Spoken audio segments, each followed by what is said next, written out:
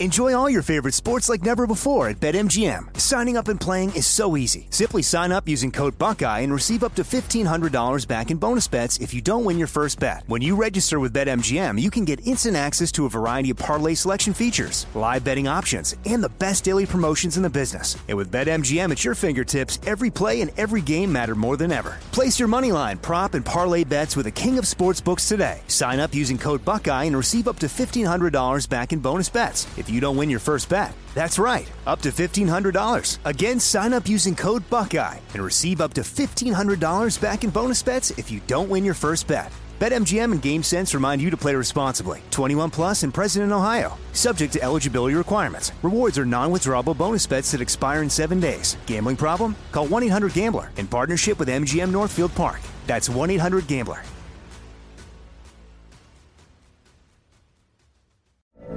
From BBC Radio 4, Britain's biggest paranormal podcast is going on a road trip. I thought in that moment, oh my God, we've summoned something from this board. This is Uncanny USA. He says, somebody's in the house, and I screamed. Listen to Uncanny USA wherever you get your BBC podcasts, if you dare.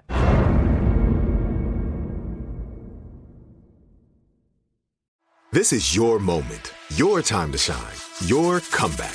You're ready for the next step in your career, and you want an education employers respect. So you're not just going back to school, you're coming back with Purdue Global.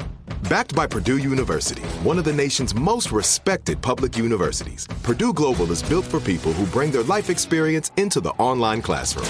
Purdue Global, Purdue's online university for working adults. Start your comeback today at purdueglobal.edu.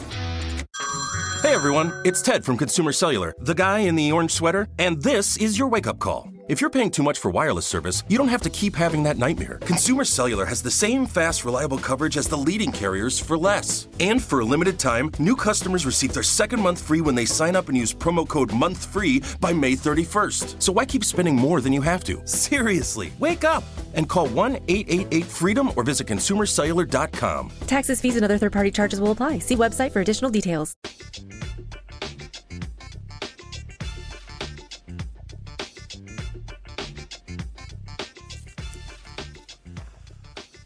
Today is Thursday, January 16th, 2020. This is Roland Martin Unfiltered, broadcasting live from St. Louis, Missouri. On today's show, we will talk with Circuit Attorney Kim Gardner. She, of course, has been giving folks hell here, and she's also fighting back, filing a federal lawsuit saying there are forces in this city impeding her progress to do her job. We will talk with her live right here on Roland Martin Unfiltered. Also today in Washington, D.C., lots of drama there as the impeachment proceedings, actually the trial of Donald Trump, begins today as the House lays out their case. Why are Republicans so scared to hear additional evidence after we see what has been uncovered? Well, because they want to protect Donald Trump. In our series 1619 to 2019, Still Seeking Freedom, we'll talk about all black towns in the state of Oklahoma. Also, on today's show, Republican witness during the congressional hearing says black folks don't know much about the ability to own homes. What the hell is she talking about? Also on the show, we'll tell you about the newest inductees in the Rock and Roll Hall of Fame. It is time to bring the funk on Roland Martin Unfiltered. Let's go. He's got it. Whatever the miss, he's on it. Whatever it is, he's got the scoop, the fact, the fine. And when it breaks, he's right on time and it's rolling. Best believe he's knowing.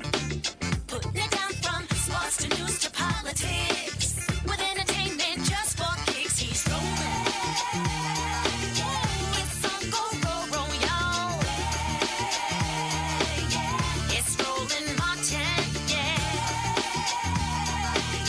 Rolling with Roland now.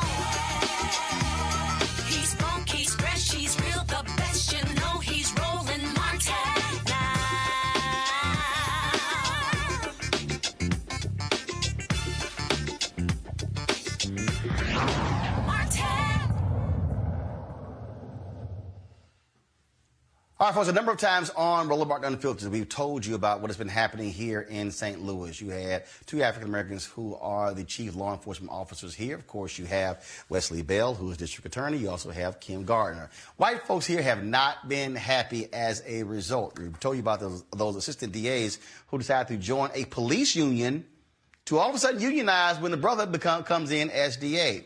Then, of course, Kim Gardner's been fighting folks over the Lamar Johnson case, trying to get this. Look, she's established that he did not commit this crime. Attorney General of the state, others stopping from doing her job. Well, earlier this week, we told you about the federal lawsuit that she filed against a number of entities using a law that goes back to 1871.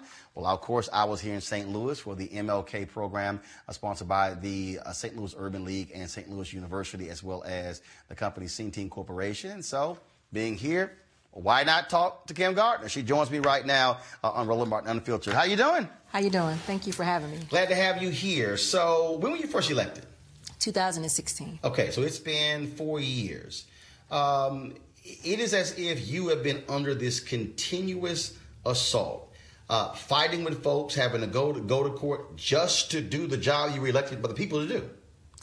Well, I mean, when you're a reform-minded prosecutor, as we are the rare, I was the first African-American female ever to be elected in the circuit attorney's office. I was the first African-American in the St. Louis region. So when you are the first, you have challenges. But this is why this lawsuit is so important, because day one, there has been a powerful few who have decided to silence the will of the people, and that's what this lawsuit is about.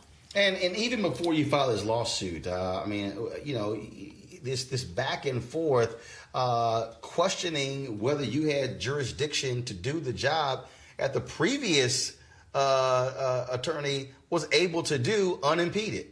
I mean, it's funny that, you know, when you hear other reform-minded African-American female prosecutors talk about somehow our discretion is always criticized. It's always kind of how do we have to ask for permission to do our job? And it's kind of important to note, why is it that when this office existed since 1871, a prosecutor's discretion has been so important to the local jurisdiction? No one has tried to impede or usurp that discretion, but now all of a sudden when you have reform-minded prosecutors, are we so comfortable to try to chip away and take their discretion? And it's not just, frankly, people in this city who are doing that. You've had Attorney General William Barr, who has gone after reform-minded prosecutors. Donald Trump has done so as well.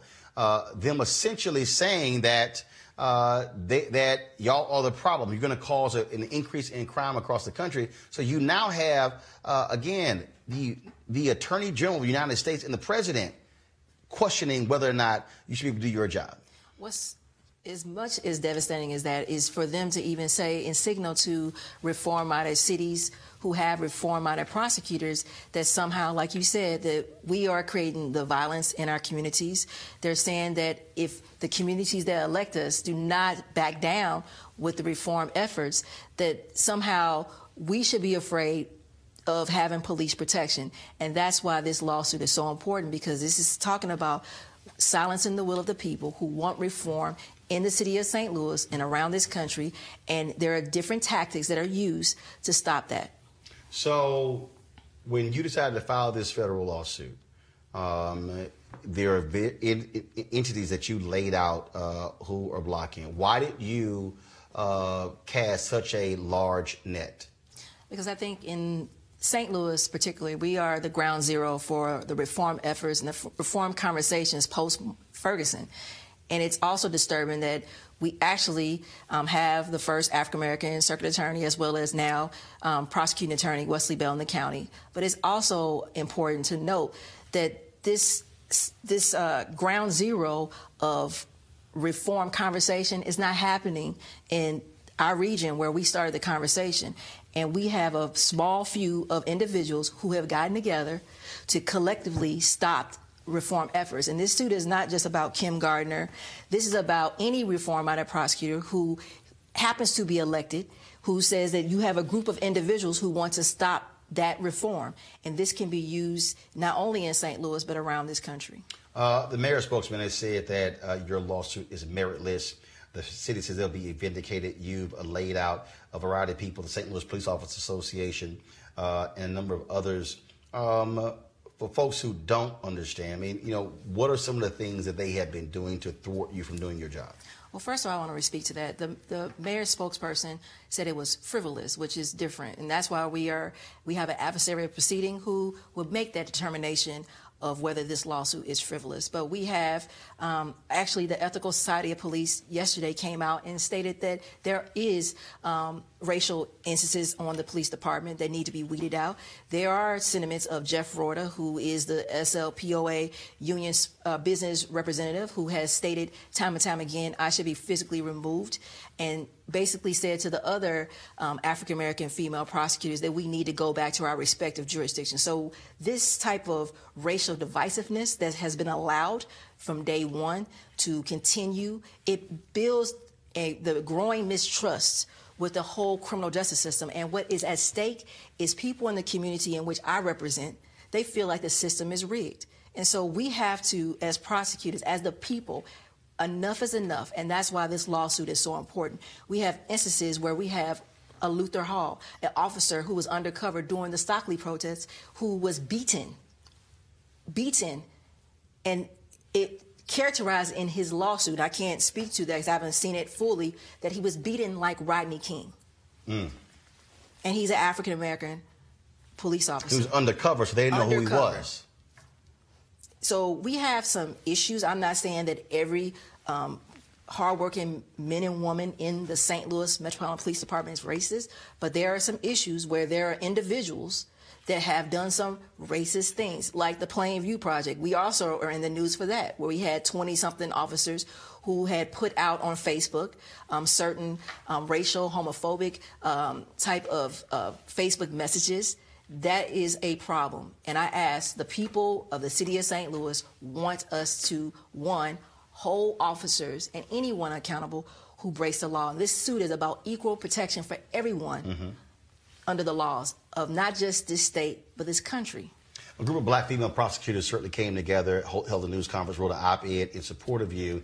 And folks, check this out. So Marilyn Mosby's office, she's the Baltimore State's attorney, they released this audio recording after they held a news conference earlier this week of one of the most vile things you heard, targeting her because she dared to stand up in support of Kim Gardner. We're going to play this for you, so listen to this, folks, and just be aware of the language you're about to hear. How dare you come to St. Louis and say you got the back of that lousy bitch, State's Attorney Kim Gardner? She is just like you. That's why, birds of a feather, bitches. That's what you are. You hate cops. You hate white people. You do everything you can to give all the blacks who are criminals every benefit of the doubt, and everybody else is suspect. Black lives only matter when a white person takes it. You blacks can kill each other all you want. In fact, I think that's the grand solution. We need to start driving around the ghettos and just dropping boxes of bullets on every street corner. Let them take each other out. Things were much better in this world, in this country, when everybody stayed in their own goddamn neighborhoods by dusk. There's only one thing worse than a fat-ass, empowered black woman. That's a fat-ass, empowered black woman who's got public reins in her hands. If we'd known you all were going to be this much trouble, we would have picked our own fucking cotton. Marilyn Mosby released this statement. She said, the voicemail I received after my trip to Missouri to support Circuit Attorney Kim Gardner was outrageous, but not surprising. Kim knows that people in positions of power also think like this. These are the types of attacks we encounter every day as women of color in a position of authority. And I travel to St. Louis because this is the unfortunate experience of black female prosecutors everywhere. It's deeply disturbing that in 2020 we still have to experience such blatant racism, but this hateful rhetoric only strengthens my resolve to continue fighting for justice and working to undo the blight of mass incarceration and its impact on communities of color. Have you had to endure these type of voicemails and calls since you've been in office? Yes, it's unfortunate that for African-American female prosecutors that this is a normal occurrence for us. I've been called everything under the sun. I've been called racial epithets that I've never even heard of. I was stopped on Christmas Eve because I had no lights on. I was held for over 15 minutes. And it's what we are facing is even different from our other colleagues in the reform movement who are similar race and their different gender. So that is an issue that we as African-American female prosecutors, unfortunately, we have these day in occurrences. People feel entitled to talk about us in ways that is not only just sexist, it shows that we need to do better in our communities, and we have to understand that when you have a Jeff Reuter in my jurisdiction, for example, who gets on a radio station and says I should be removed by force, and this is someone that people listen to and put on in the media to act like he is some kind of authority on a lawful police officer. He is a fired police officer for making a false police report. So he is not credible at all, but that is somehow someone that they turn to, some people, not all people in the police department, but he is the business manager. I asked why. Why is he's there? He's so racially divisive.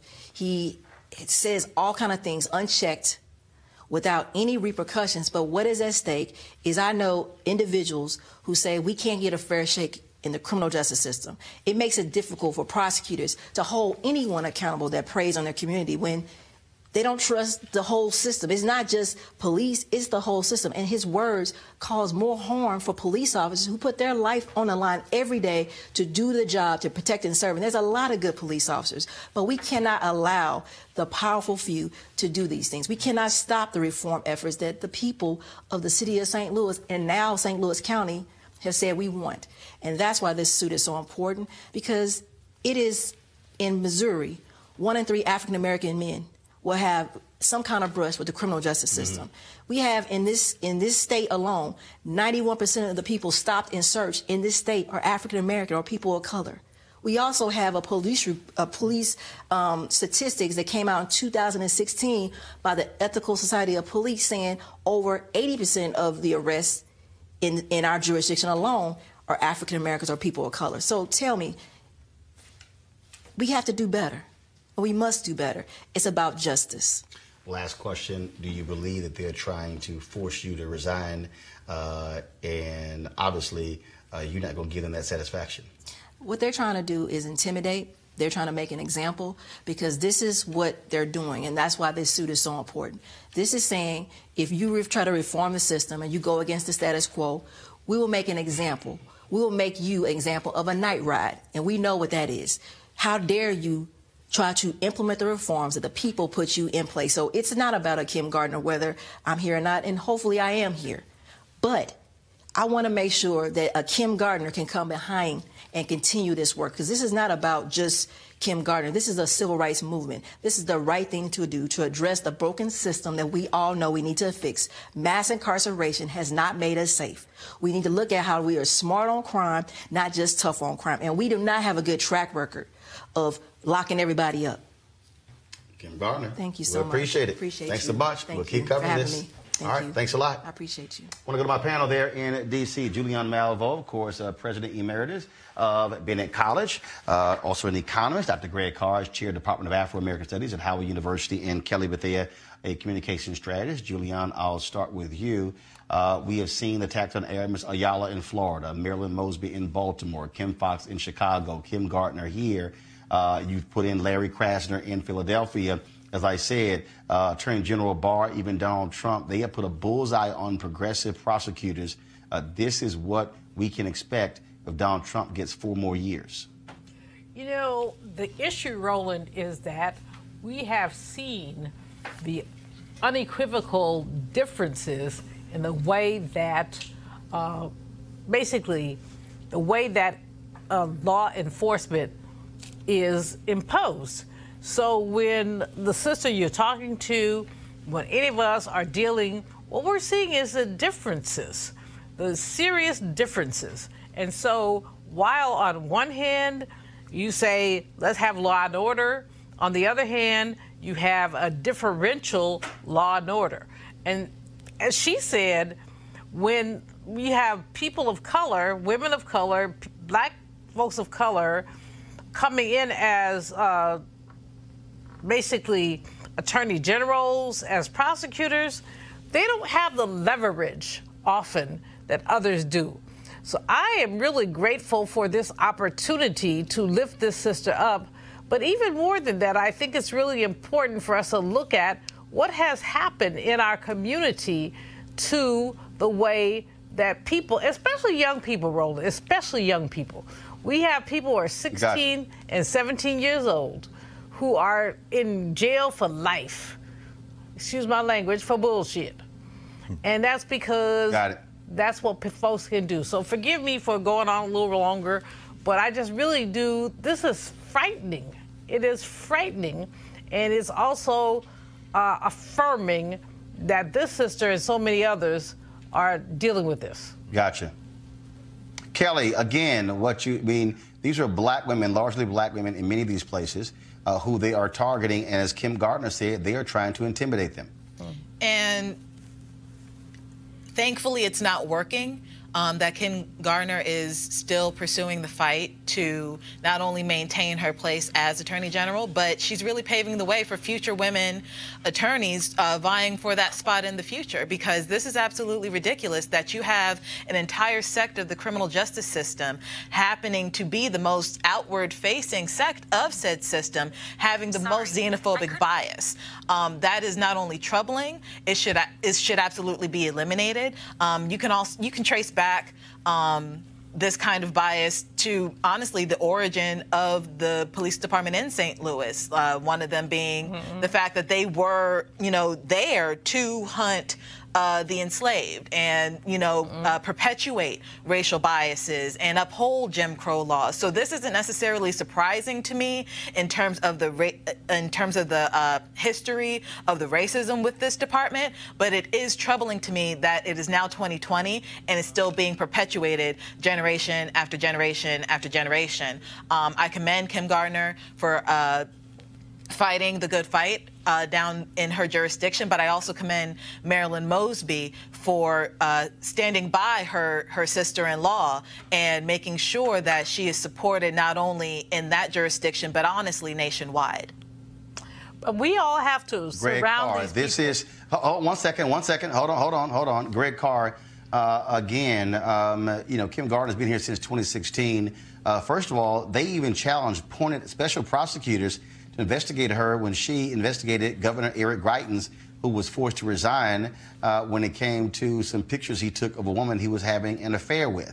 And to see people challenging the authority of an elected DA, that's what she is, a circuit attorney. She's the DA of the city of St. Louis. Wesley Bell is the county.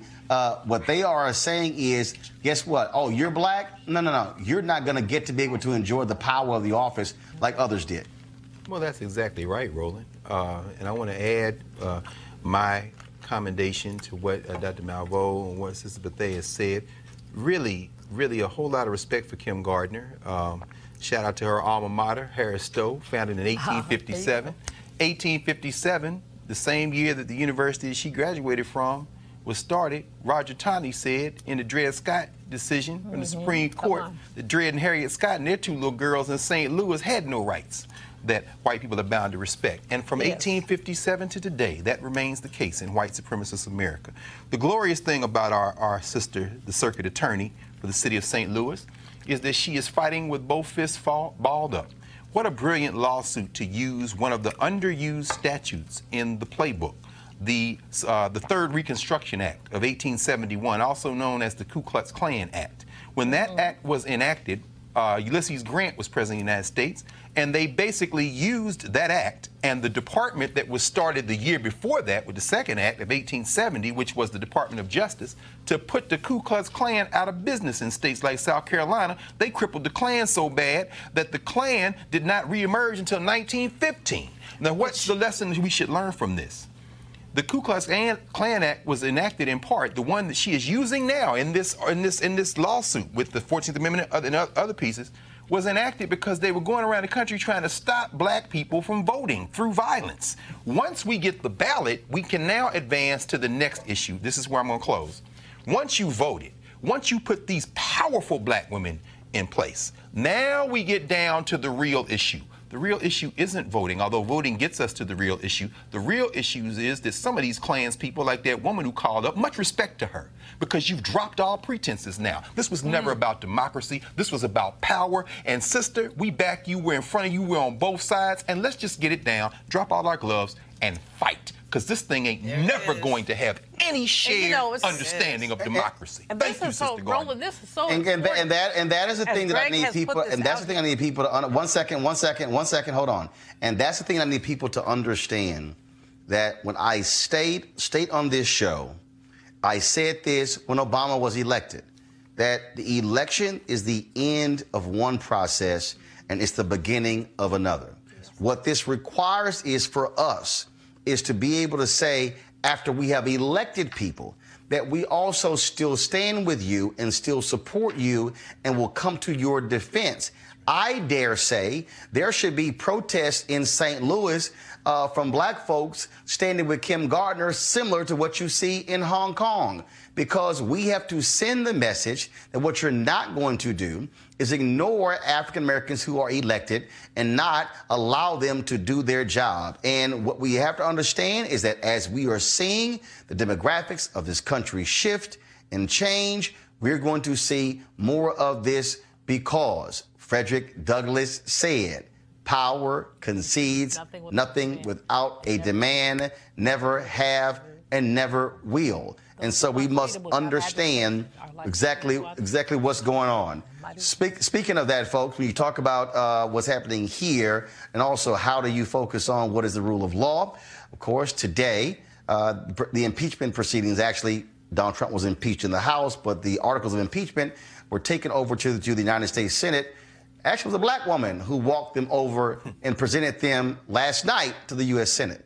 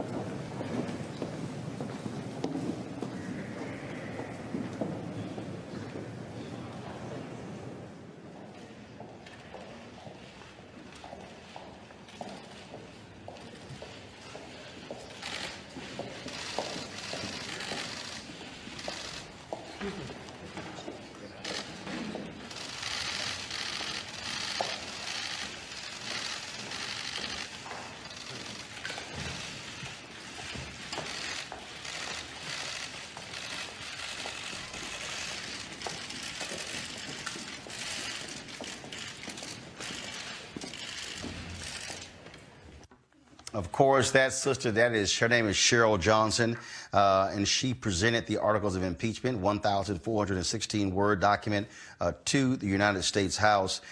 It was today when it all began. Chief Justice John Roberts was sworn in. The United States Senators were sworn in, and it's left up to Adam Schiff, Congressman Adam Schiff, to kick things off, laying out exactly why the House impeached Donald Trump. With the permission of the Senate, I will now read the articles of impeachment, House Resolution 755. House Resolution 755, impeaching Donald John Trump, President of the United States, for high crimes and misdemeanors. Resolved that Donald J. Trump, President of the United States, is impeached for high crimes and misdemeanors, and that the following articles of impeachment be exhibited to the United States Senate.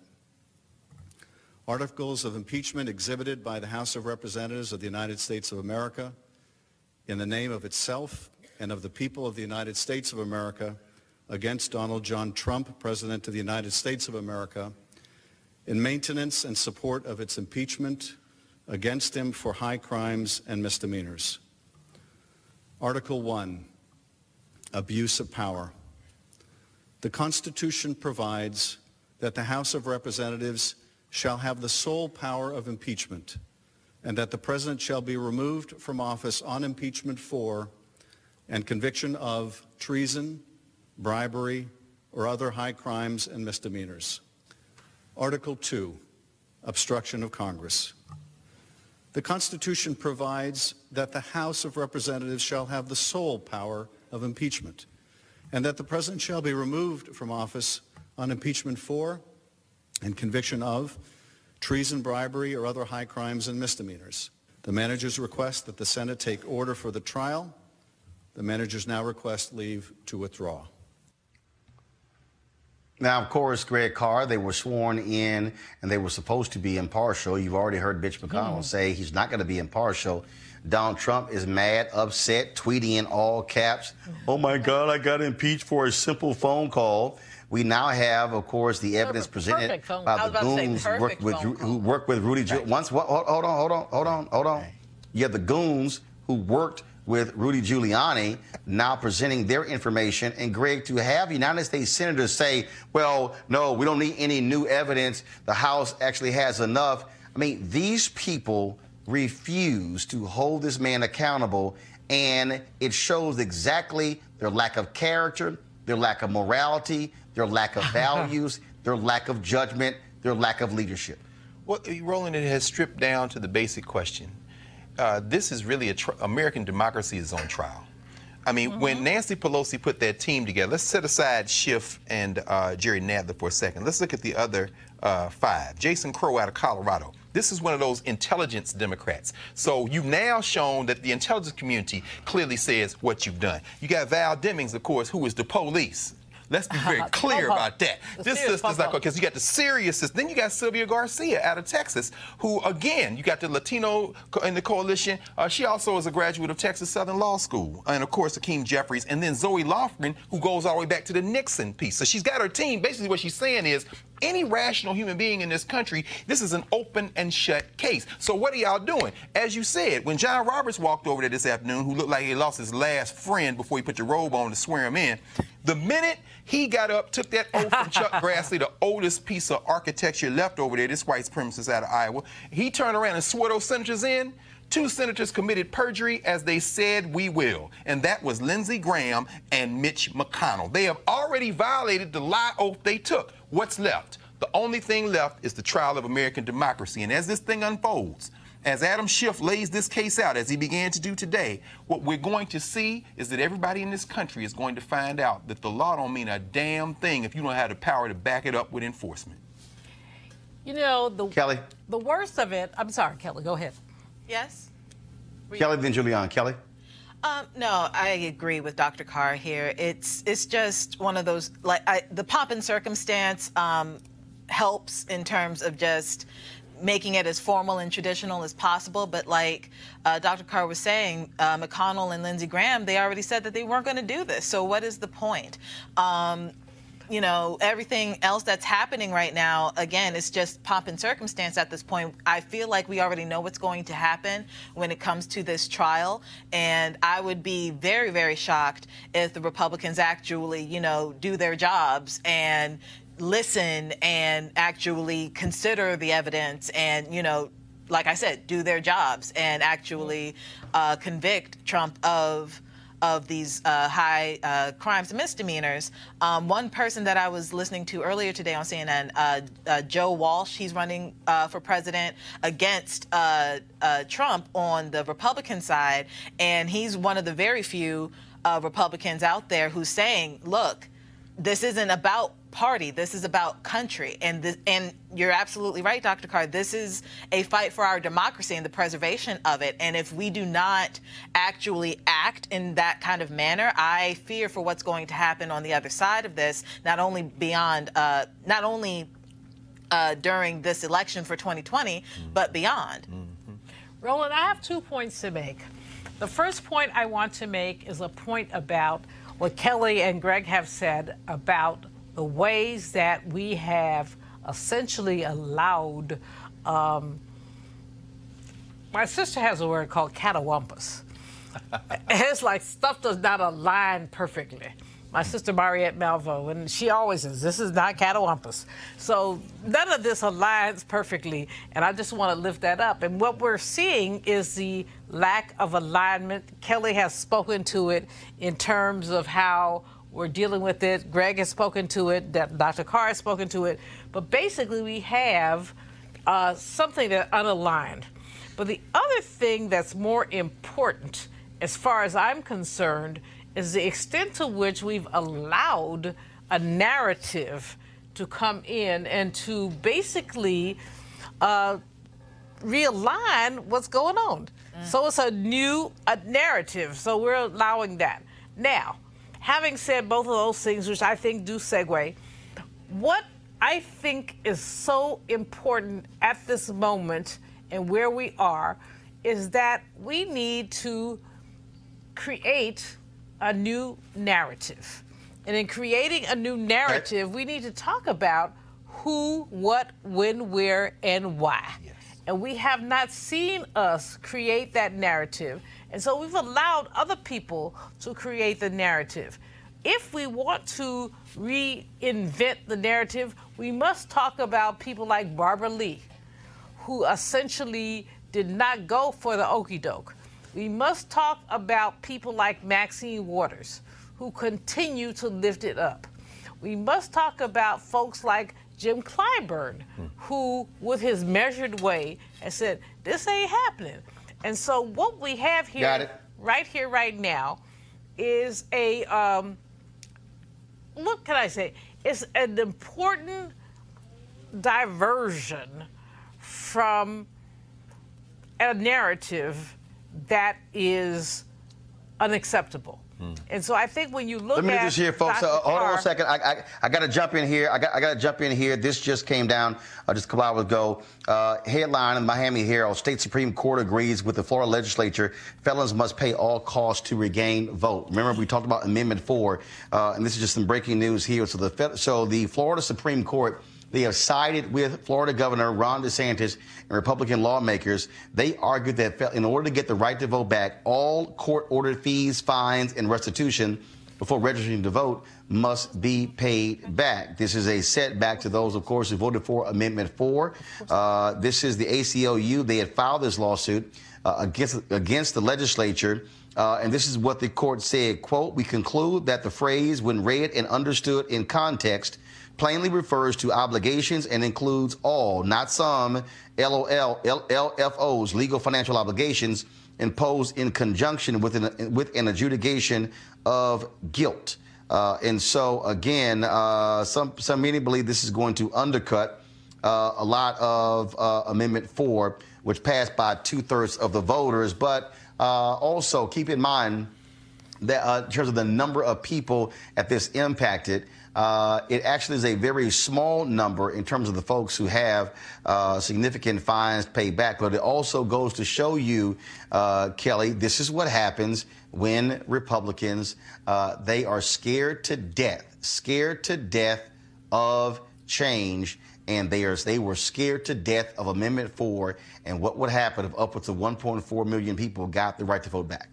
This is absolutely heartbreaking. I, for the life of me, do not understand how that decision from the Florida Supreme Court is not a version of voter suppression. If the whole point is to rehabilitate prisoners, when they come out, they should have their citizenship back. It shouldn't have been taken away from them in the first place. But, for all intents and purposes, they should have the right to vote back. They should have every right bestowed upon an American citizen back, and that includes the right to vote. You should not have to pay to vote. If it were somebody, not in jail, and you just said, hey, you got to pay all your legal fees, it doesn't make any sense to me. Can you imagine if you had somebody on child support and they are, owed in arrears, and you're saying, I have to pay everything back in order to vote in this local election or national election or statewide election? That doesn't make any sense to me, because your money shouldn't be tied to your citizenship. So, Florida, get it together. But it's not about. But here's the thing, Greg. What's important here for us to understand is that the folks who actually got Amendment 4 on, it shows you the power of the ballot initiative and how regular, ordinary people can actually affect change. I would hope, Greg, that we see African Americans in other states use the power of the ballot initiative, use grassroots initiative to be able to enact such change. Absolutely, and to use it again in Florida. I mean, you know, the election that was stolen by DeSantis from Andrew Gillum led to this in part because they are terrified, and they should be terrified because we're getting ready to run over them like the mighty wave. The age of the white supremacists, the backs of the white supremacists is about to be broken by demographics. And I respect them for their last-ditch effort to hold on to their tiny worldviews. But let's look at this in terms of debt. Mississippi, there's an article in the New York Times 2 days ago that talked about the fact that they've got a similar kind of debt prison thing going on, an arrangement where they're locking people up who owe money to the state. And they're one of the few states that are doing that. But see, we have to understand that in this country, the concept of citizenship congeals around the concept of property. Property is the center of the Western legal worldview, and particularly here in the United States. So when you look at the 13th Amendment, when it says slavery or involuntary servitude, except as punishment for a crime of which the person should have been duly convicted, what you've said is there are shades and dimensions of citizenship. Once you've fallen out of the legal universe and have diminished citizenship, meaning your property interest has transferred from being just a citizen to being property of the state, in other words, then you have to fight your way back into citizenship. Now, if this was somebody who wasn't convicted of a crime, this would be a poll tax. Exactly what Kelly said. You can't do that. That's illegal. You get a 15th Amendment argument there, or you can go through the Voting Rights Act subject to the 14th Amendment. But this is the 13th Amendment we're talking about, because now what you have is diminished citizens. They are returning citizens, and the state can technically do this. How do you break their back finally in doing this? You go back to the polls, you pass exactly the statute you want, and you flush that Klansman governor out and turn the legislature in Florida, which they know is coming. Please, Floridians, please, Mississippians, Alabamians, Tennesseans, and all over this country, run these white supremacists out with step one, going to the ballot box, and then when they raise their heads to fight you, meet them everywhere, including the street, because you see now, these are your open enemies. You know, the issue... Julianne, real quick. Yeah. The issue is predatory capitalism. The issue is the extent to which you take extra value from black, brown, poor people because you can. And so when you look at some place like Florida, in terms of what's happening with people who have been essentially not exonerated, but essentially told they can vote, when you look at our prison industrial complex and the ways that people basically have their voting rights, working rights, other rights extracted, we don't talk about that enough. I mean, there are words that people, black and white people, won't use. We won't talk about capitalism. Got it. And we won't talk about predatory capitalism. Right. We won't talk about what socialism means. I ain't talking about Bernie because he's not a socialist. Bernie is a Bernieist. But what I want to talk about is the extent to which we have allowed, especially black people, black men and women, to be exploited because predatory capitalism allows that. Got it. Well, folks, again, we certainly appreciate the work of Desmond Meade and Sheena Meade, and we'll keep you updated on exactly what happens with that in the future. Coming up next, our Still Seeking Freedom segment, 1619 to 2019. We'll talk about all black towns in Oklahoma next on Roland Martin Unfiltered. You want to check out Roland Martin Unfiltered? YouTube.com/Roland S. Martin. And subscribe to our YouTube channel. There's only one daily digital show out here that keeps it black and keep it real. It's Roland Martin Unfiltered. See that name right there? Roland Martin Unfiltered. Like, share, and subscribe to our YouTube channel. That's YouTube.com/Roland S. Martin. And don't forget to turn on your notifications so when we go live, you'll know it.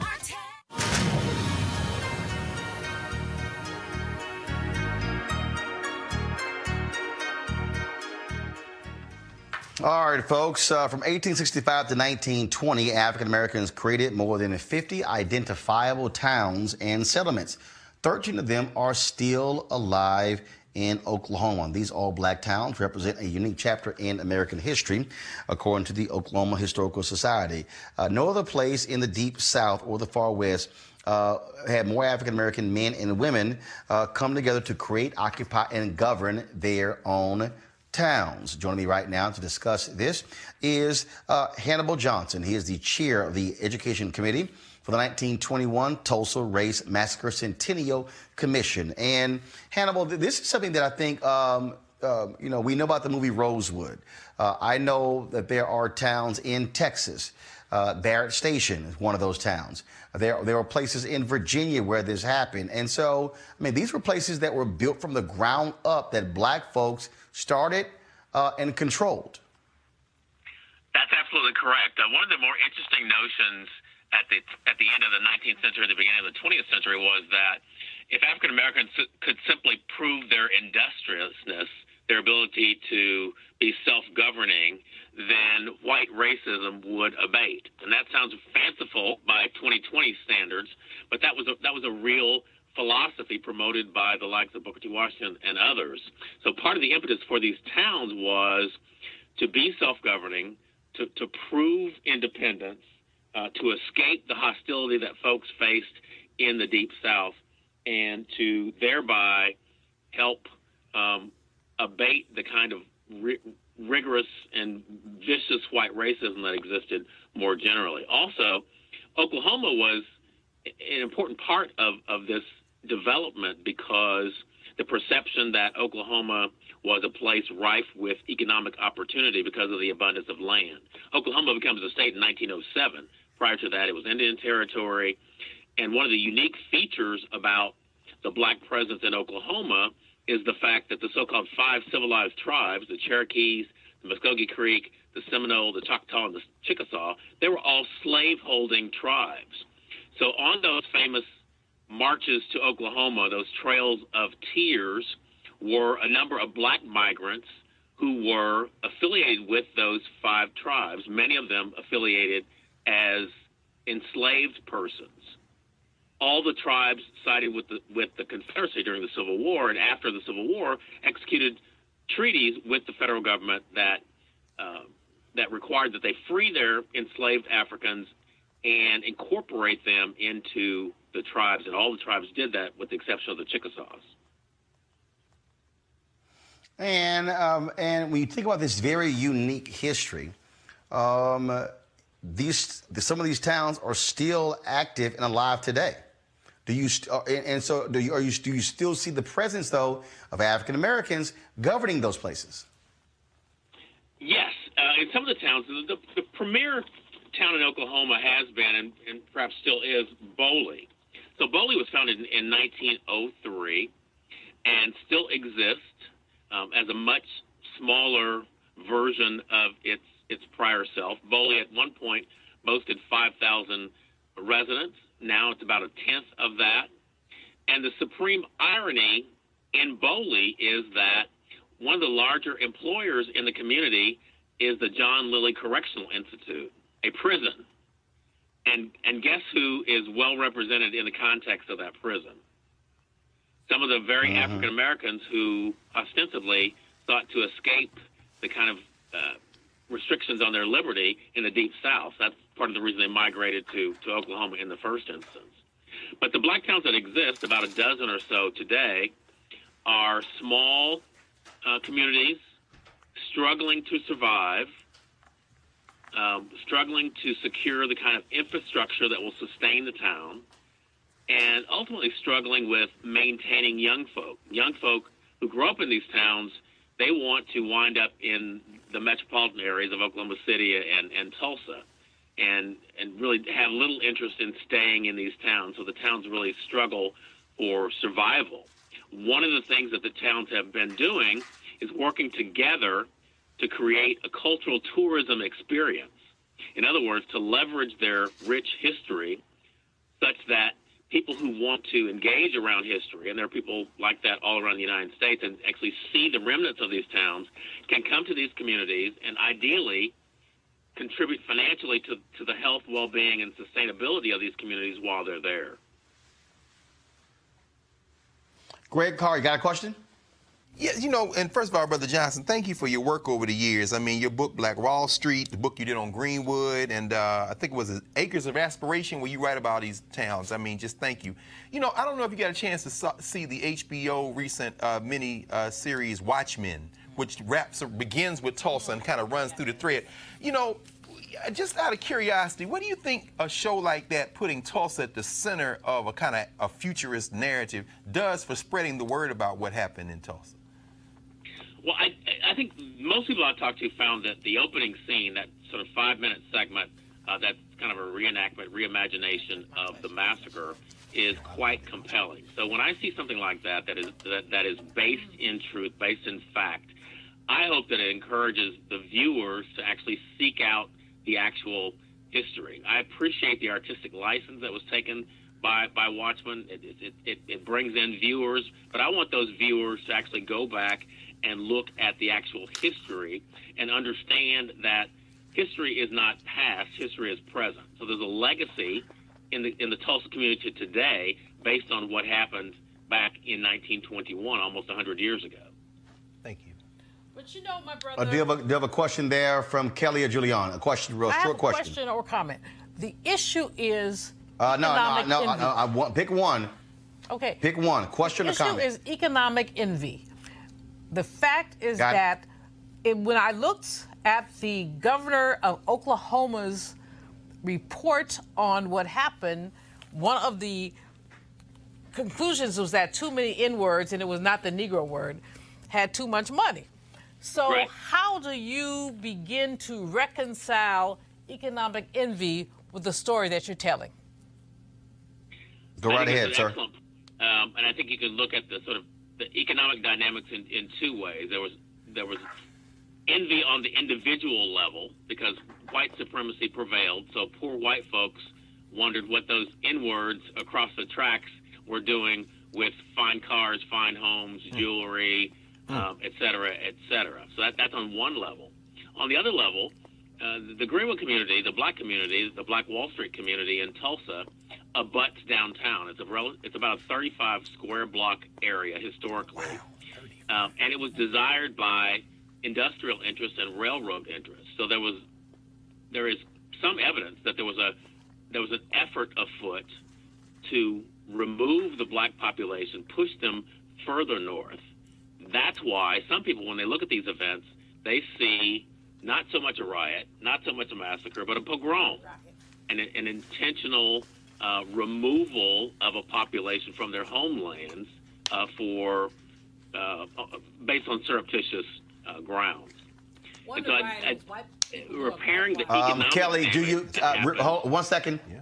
1 second. Go ahead and finish. Go ahead and finish. I was saying repairing the economic damage that happened 100 years ago is, I would say, well nigh impossible. But there are some things that we can do in the way of infrastructure location, incentives from business leadership like the Tulsa Chamber to put us in a better position. Kelly, real quick, do you have a question? Sure. Your comment regarding the youth wanting to leave these small towns because of lack of infrastructure and opportunity, have any of those towns actually, understood that predicament and are working to reconcile that issue? If so, what is happening in those towns? And if not, what do they need in order for that to happen? They are struggling. These are very small towns by and large, a few hundred people. So because they have lost, for example, schools in these communities, and schools are kind of the community rallying point in a lot of communities across the United States, not just black communities. So the loss of those schools, the loss of population, the lack of infrastructure, these are really, really high hurdles to get over. What the towns have done that makes a lot of sense to me is collaborating as a collective of Oklahoma all-black towns and seeing what kind of economic energy and synergy they can create, particularly, again, leveraging cultural or heritage tourism. All right, then. Well, first of all, sir, I am out of time. I certainly appreciate it. Hannibal Johnson, chair of the Education Committee for the 1921 Tulsa Race Massacre Centennial Commission. Thanks a lot. Thank you. All right, folks, real quick, a big congratulations to the late Notorious B.I.G. and the late Whitney Houston, both of them, some of the honorees inducted into the Rock and Roll Hall of Fame, which will take place on May 2nd at the Public Auditorium in Cleveland, Ohio, and broadcast live on HBO. Folks, I have to cut the show short today. I got to get out of here. I got to fly back to Washington, D.C. Of course, I want to thank all the folks at Centene, the St. Louis Urban League, as well as the folks with St. Louis University. I spoke today at their MOK program, phenomenal program. If you missed it, we live streamed the speech. You can check that out. Later, I did a fireside chat at the Centene Corporation, thanks to my girl Erica McConduit. And so we will be able to get that video and be able to stream that for you later. It was a great discussion we had about diversity and inclusion. I want to thank Greg, Julian, as well as Kelly there in the studio. I'm back in the joint tomorrow. Folks, we got some great stuff lined up for you. Don't forget, please support what we do here at Roland Martin Unfiltered. Again, who else? What other national show is bringing you Kim Gardner, talking about what she is going through, showcasing what happens with Marilyn Mosby and others? This show is about putting a black lens on what is happening in our community, but we need your support to make this happen. So please join Bring the Funk fan club. Go to RolandMartinUnfiltered.com and do so. Whatever you give, we certainly appreciate it. But our goal, though, is to get as many folks, 20,000 in 1 year, to contribute $50 each, or $4.19 a day. Excuse me, a month, 13 cents a day. That's all it actually costs. And so you can do a one-time donation or do it recurring. We would certainly appreciate that. Because we want to keep this independent, we want to keep it black owned, and we want to be able to have the editorial independence to bring you the kind of content that you need, that you want, that you desire. And so we certainly appreciate that. All right, folks, you have an absolute fabulous day. I got to go. Holla!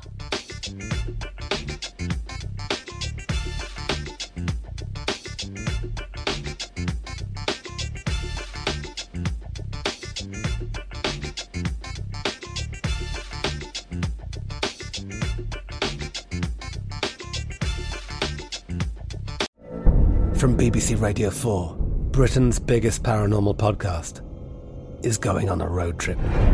I thought in that moment, oh my God, we've summoned something from this board. This is Uncanny USA. He says, somebody's in the house, and I screamed. Listen to Uncanny USA wherever you get your BBC podcasts, if you dare.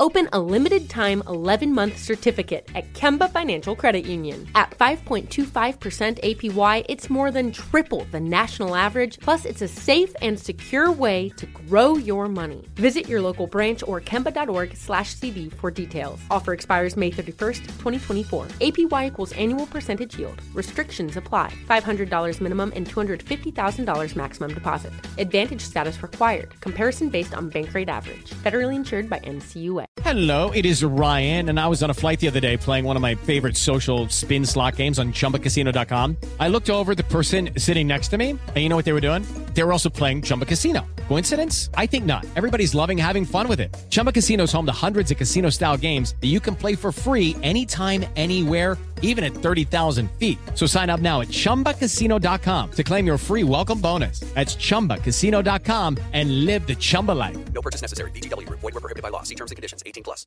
We are the voice of NASCAR. The green flag is in the air, and we are underway. The great American race. The Motor Racing Network.